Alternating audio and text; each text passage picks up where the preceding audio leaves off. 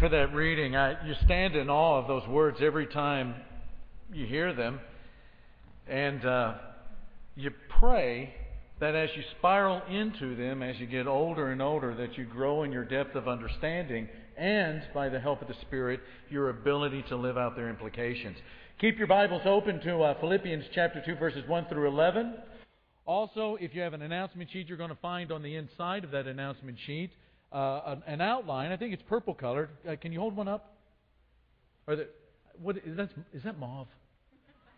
How many times? Purple is purple. I think it's purple. Violet. Maybe it's violet. Get those out, and we're going to use those as we go through this lesson this morning. While you're doing that, let me remind all the guys that this Tuesday is the men's prayer luncheon. We're going to start at noon over in the fellowship hall. John Skipworth, the cost is $4.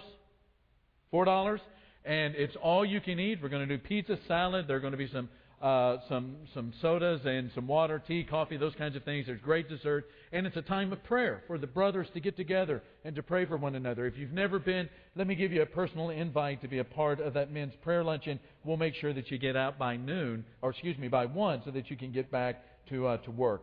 Let's begin with a word of prayer. Father, we're grateful for this time that we have consecrated as a time of worship, as a time in which we come together as a church family to lift up our voices and to place all of our affections through singing and through study and through prayer and through the giving of the resources that you've blessed us with, to place all of our affections squarely on you.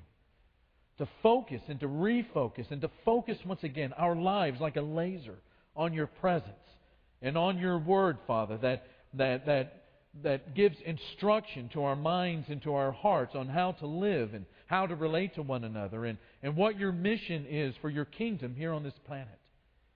We pray to be the kind of people that embrace that wholeheartedly, to embrace it with both hands. We pray, Father, that we will be galvanized in our spirit and given courage to live out the implications of this text every day. Father, give us eyes that see and ears that hear this text this morning. We pray it in Jesus' name. And all the church said. An author that I like to read, you might have heard of him, maybe you haven't. Probably a lot of you have maybe read his most famous book. His name is Brennan Manning. He wrote the book, I think a very good book, Ragamuffin Gospel. Brennan Manning grew up in Brooklyn, New York. And while he was growing up, he had a best friend. He had somebody that was closer to him than a brother. He was his best friend by the name of Ray. And these guys went to school together. They played sports together. They bought cars together. They double dated together. They went to college together. I mean, you get the idea. These guys are inseparable. They are best buddies. They are best friends forever. When they got older, they decided that they would do one more thing together, and that was enlist in the Army. And they enlisted together. They went off to boot camp together. They ended up going to Korea together. And one day, in the middle of a lull, or what they thought was a lull in a battle, they find themselves in the same foxhole. And Ray and Brennan, these long-time, bound by blood friends, are in this foxhole in the middle of a war, thousands of miles away from Brooklyn. And Ray is eating a chocolate Hershey bar. And he's reminiscing about life when they were growing up in Brooklyn and how nice it would be for them to get back to Brooklyn and all the things that they could do. When all of a sudden the war starts up again and a live grenade is thrown into their foxhole. Life and death situation. And Ray looks at Brennan and smiles. And then throws his body on top of that grenade. That live grenade detonates. Ray is killed instantly. But Brennan is rescued. When I read that story, I couldn't help but think about that passage out of John chapter 15 and verse 13. That well-worn, dog-eared page in our Bible where Jesus says, "Greater love has no one than this." Finish it with me, church. To lay down one's life for one's friend. To lay down one's life for one's friends. It's a sad truth. But sometimes one person's rescue means another person's death. Sometimes, in fact, many times, one person's rescue means another person's death. It's one of those things that you read about all the time. Those kinds of stories of sacrifice, they're inspiring. I mean, history just brims with stories like this about one person who's willing to lay his life down, who's willing to die for friends and for colleagues, for his brothers in arms. And all of those stories inspire us, but the very best one, the greatest one of them all, the greatest of all of those stories is found in the Bible. For the last couple of weeks, we have been meditating and thinking about that profound passage that's located in Philippians chapter 2, verses 1 through 11. It's an ancient church hymn. And that first hymn, the first verse of that hymn, as we discovered a couple of weeks ago, is about the fact that Christ is God the Son, and He's with God the Father and God the Spirit, but He volunteers to descend from His infiniteness. I don't know if that's a word, but you know what I mean. He descends from that infiniteness into finiteness. Again, I don't know if that's a word, but you know what I mean. And there were a lot of things. There were a lot of divine prerogatives. There were a lot of divine privileges that He had to sacrifice for that to become a reality. Then the second verse is this. That descent from being God the Son into becoming Jesus of Nazareth, the incarnation of becoming flesh, it didn't end right there. We read in that second verse that He humbled Himself. He voluntarily, it was His decision in coming to earth, into our finiteness, to humble Himself and taking on the form of a servant. It still does not end at that point. In verse 8 we read that not only did He humble Himself and become a servant, but He became obedient to death. Finish it, church. Even death on a cross. Even death on a cross. What happens when we begin to reflect on that phrase, even death on a cross? I mean, what happens to a human being when you know that you're in this foxhole and you discover that there's somebody else with you in that foxhole in this low-grade war called life, and that person that's in that foxhole with you is willing to throw themselves on that grenade? What does that do for you? What does it do for you? Well, I think that we discover a couple of truths about ourselves and about Jesus. The first one is this: human beings are sinners in need of a Savior. Human beings are sinners in need of a Savior. You know, you go back to the Old Testament prophet Habakkuk. And Habakkuk is watching the world around him, which is basically Israel. He's watching this world kind of untie itself. It's becoming untethered to God. It's coming unraveled, and it's loosening up.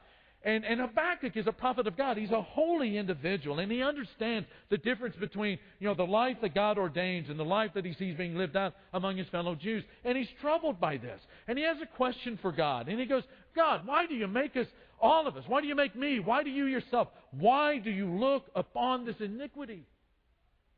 Why do you look upon this iniquity? He says towards the end of the first chapter, I thought you were holy. Why do you make me look at all this evil? Well, the world is a place full of signs, and we walk kind of a fine line sometimes between the two of them. There's one set of signs that are very optimistic, they're very positive. We look at the great beauty of creation. There are beautiful things that take place when human beings are actually nice to one another every once in a while. And we marvel in the greatness of and the generosity of that moment. We see the birth of children. We see great things happen in people's lives. We see the beauty of canyons and mountains and stars. And we see the rhythm of creation where the sun comes up in the east and it sets in the west. And there are moon and there are stars. And that beauty sometimes overwhelms us. And our hearts are so filled with that beauty and that hope that one day we'll get to see the one that created all of it. But then you know as well as I do that there's a flip side to that coin. There's a flip side to that coin. That sometimes the world is filled with a lot of meanness. There's a lot of death, a lot of terrible tragedy. There's suffering. There's cancers and diseases and disorder, and there's terrorism. all manner of terrible things. Middle school girls' inhumanity to other middle school girls. Diets that don't work. There's all kinds of things that make us think that this world is just unraveling.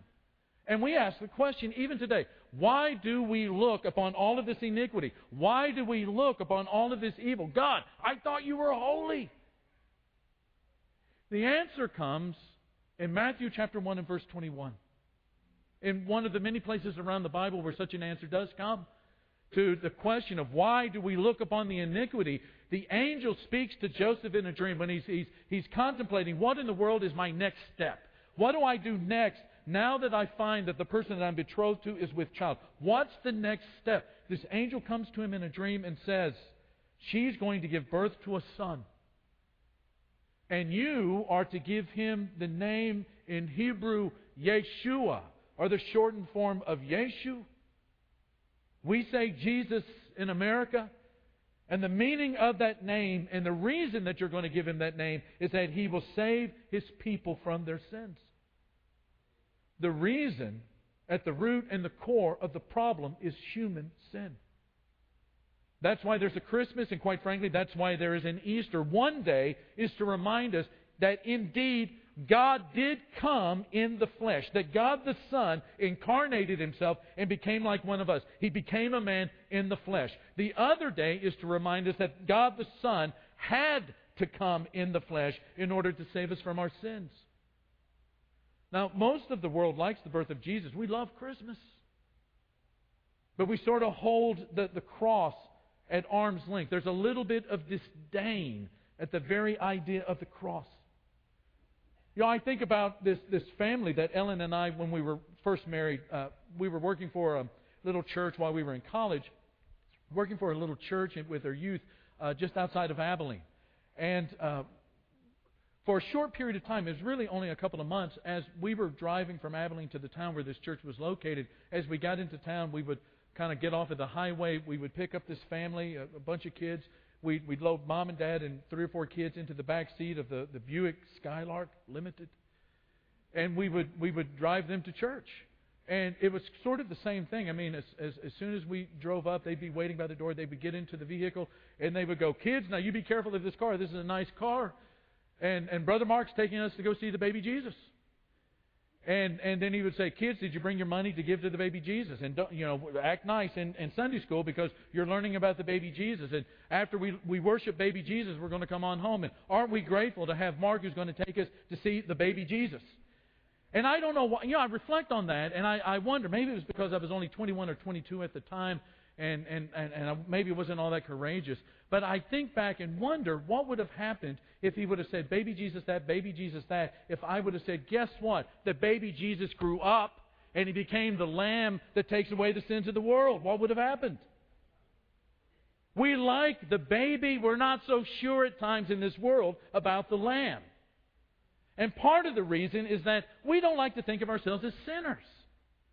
I mean, when you look at any survey, it doesn't even have to be by religious people. It doesn't have to be by Christian groups. You look at any survey, nobody likes to think of themselves as sinners. They have a pretty good idea of the people that are going to hell, but they're never on it. They're always going to heaven. They're not sinners. You know what they are? They're mistakers. They're people who make mistakes. They don't need a Savior. You know what they need? They need a cheerleader who's going to say, "Try harder, try harder."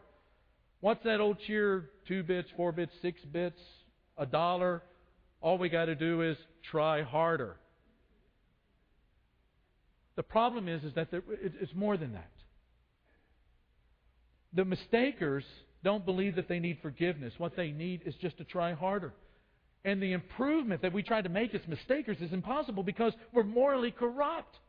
And yet we don't recognize the fact that we're morally corrupt because of 2 different strategies that afflict our minds or attack our minds at times. One is misdirection. It's not my fault. It's the circumstances. It's the job. It's the economy. It's the marriage. It's the relationship. It's my parents. It's any of these number of things, but it's a misdirection that deflects personal responsibility for your own morality from self to something else.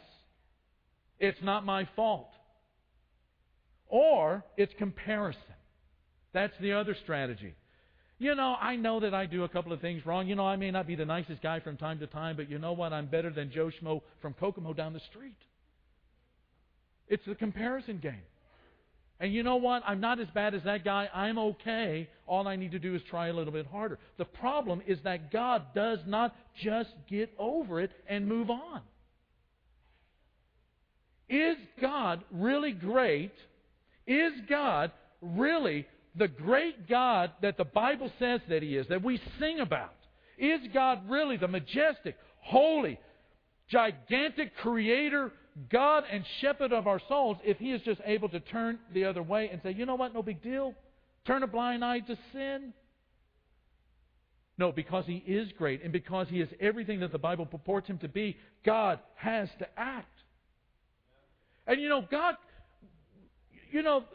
God's Word is a lot different from my Word.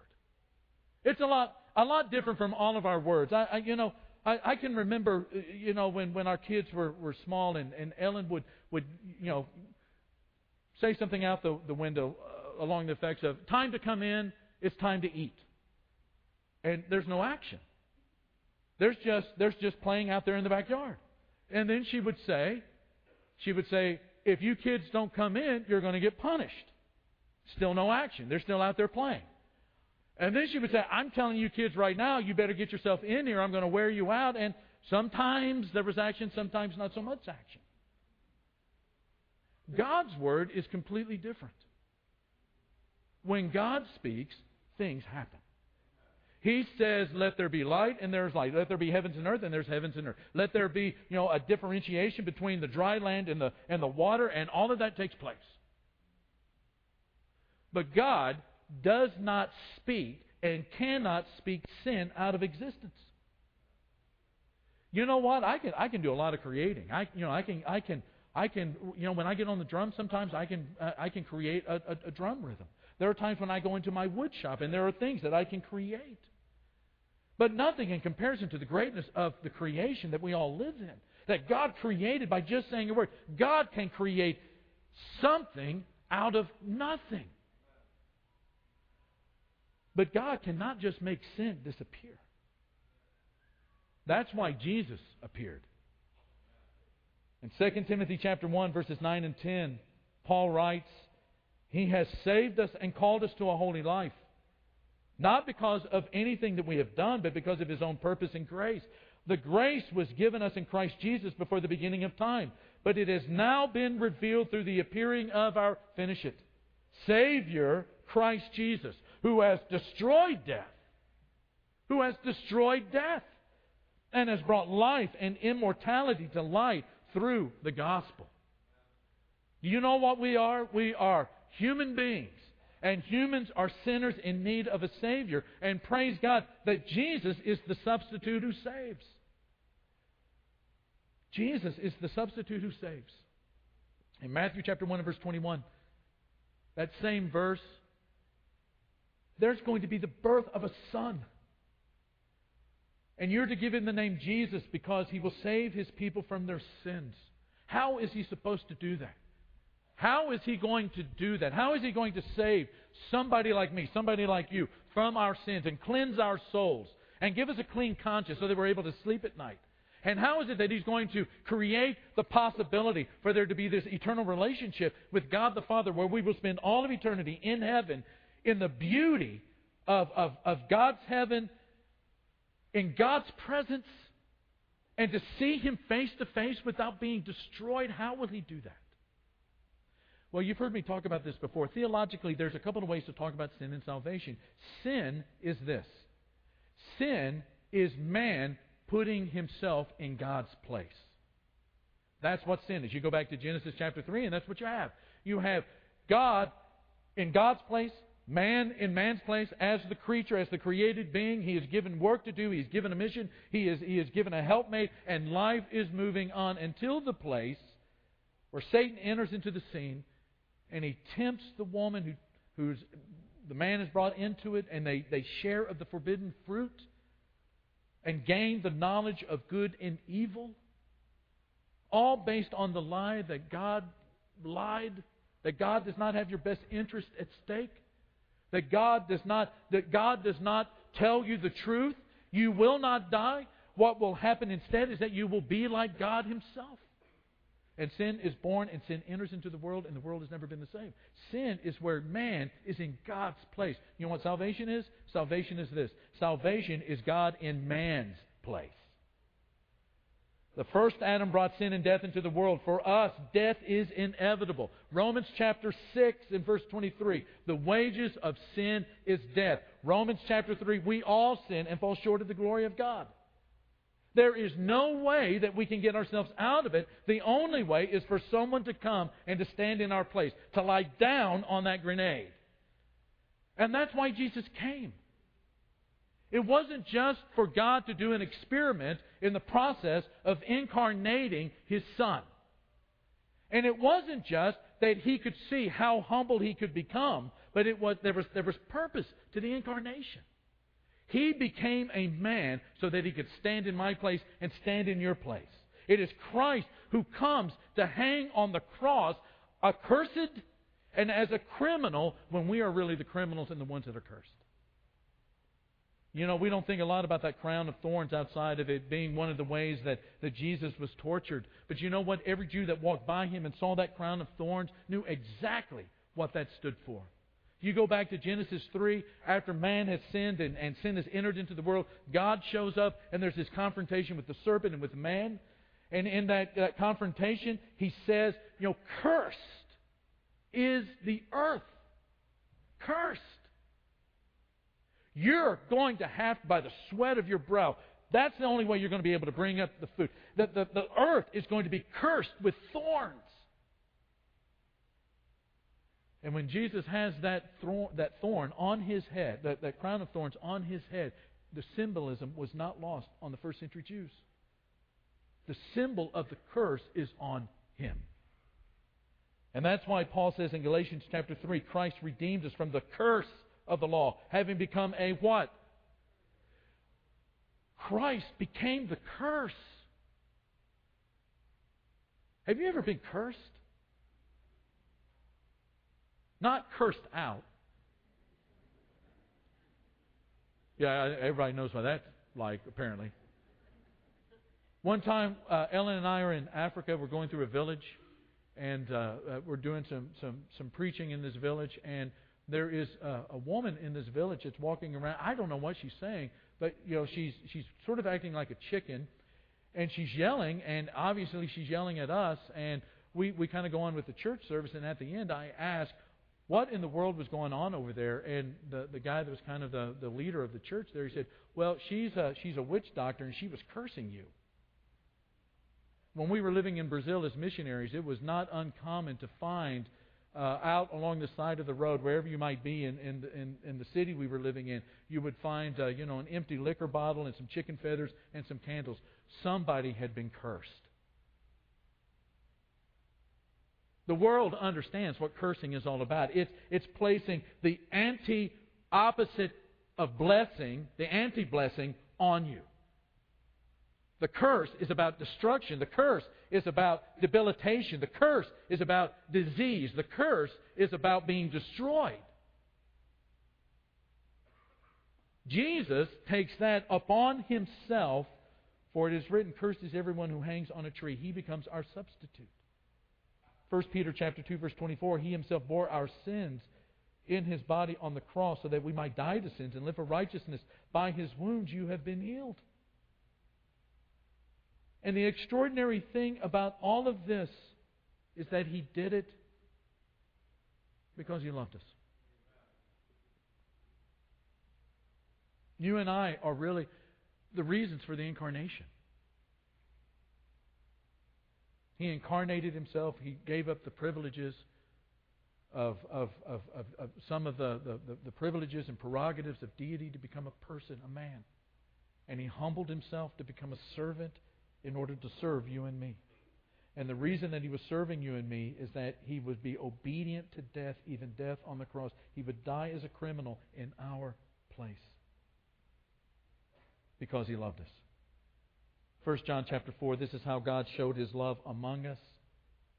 He sent His one and only Son into the world that we might live through Him.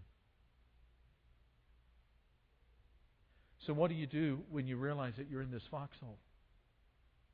In this low-grade war called life? And that you're not alone. There's somebody in that foxhole with you that's willing to take that grenade for you.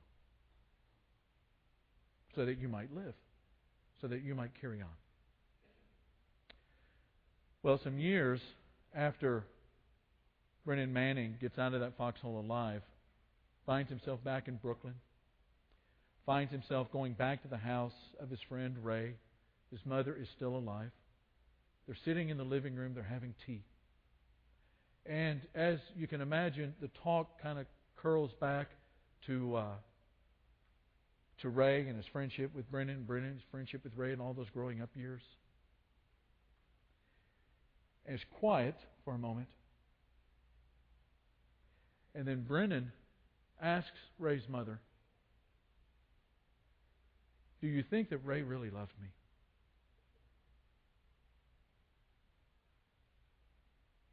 And Ray's mother gets up out of her chair and walks over to Brennan and grabs his face with both hands the way that only a mom or a grandmother can do.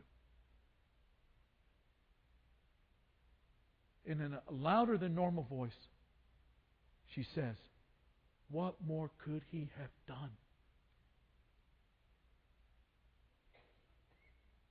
What more could Jesus do for you? To show you His love? To give you the way out of the hell of your sin? To give you a way into a life that is abundant and rich in the presence of God Himself? To help you change your destructive behaviors? To free you from addictions? To literally turn you into the kind of person that Jesus was through His Word, through fellowship, through teaching and preaching, and through the indwelling of the Spirit and the process of sanctification, of making you holy and moving you away from that sinfulness. What more could He have done than to die the way He died? You know what our response is? To confess that Jesus is Lord. And the second thing is to bow the knee before Him and to glory in the fact that God has exalted Him above every other name that is named. Ben's going to lead us in a song right now, and we're going to have some of our shepherds down here at the front. Maybe for the first time in your life, the impact of the cross and of the love of God in Christ and the forgiveness and all of that is on you like you've never felt it before. I'm telling you before God that the time to move and to respond is now. To confess your faith and to change your life and to have your sins washed away through baptism and to receive the gift of the Holy Spirit and to dedicate your life as a life that lives worthy of that love that was shown you when one decided that he would leave the perfect harmony of infinity with God the Father and come to earth and to die in our stead. If that describes you this morning, we want you to come and talk to these shepherds as we stand and praise God together. Does He still feel the nails every time I fail? Can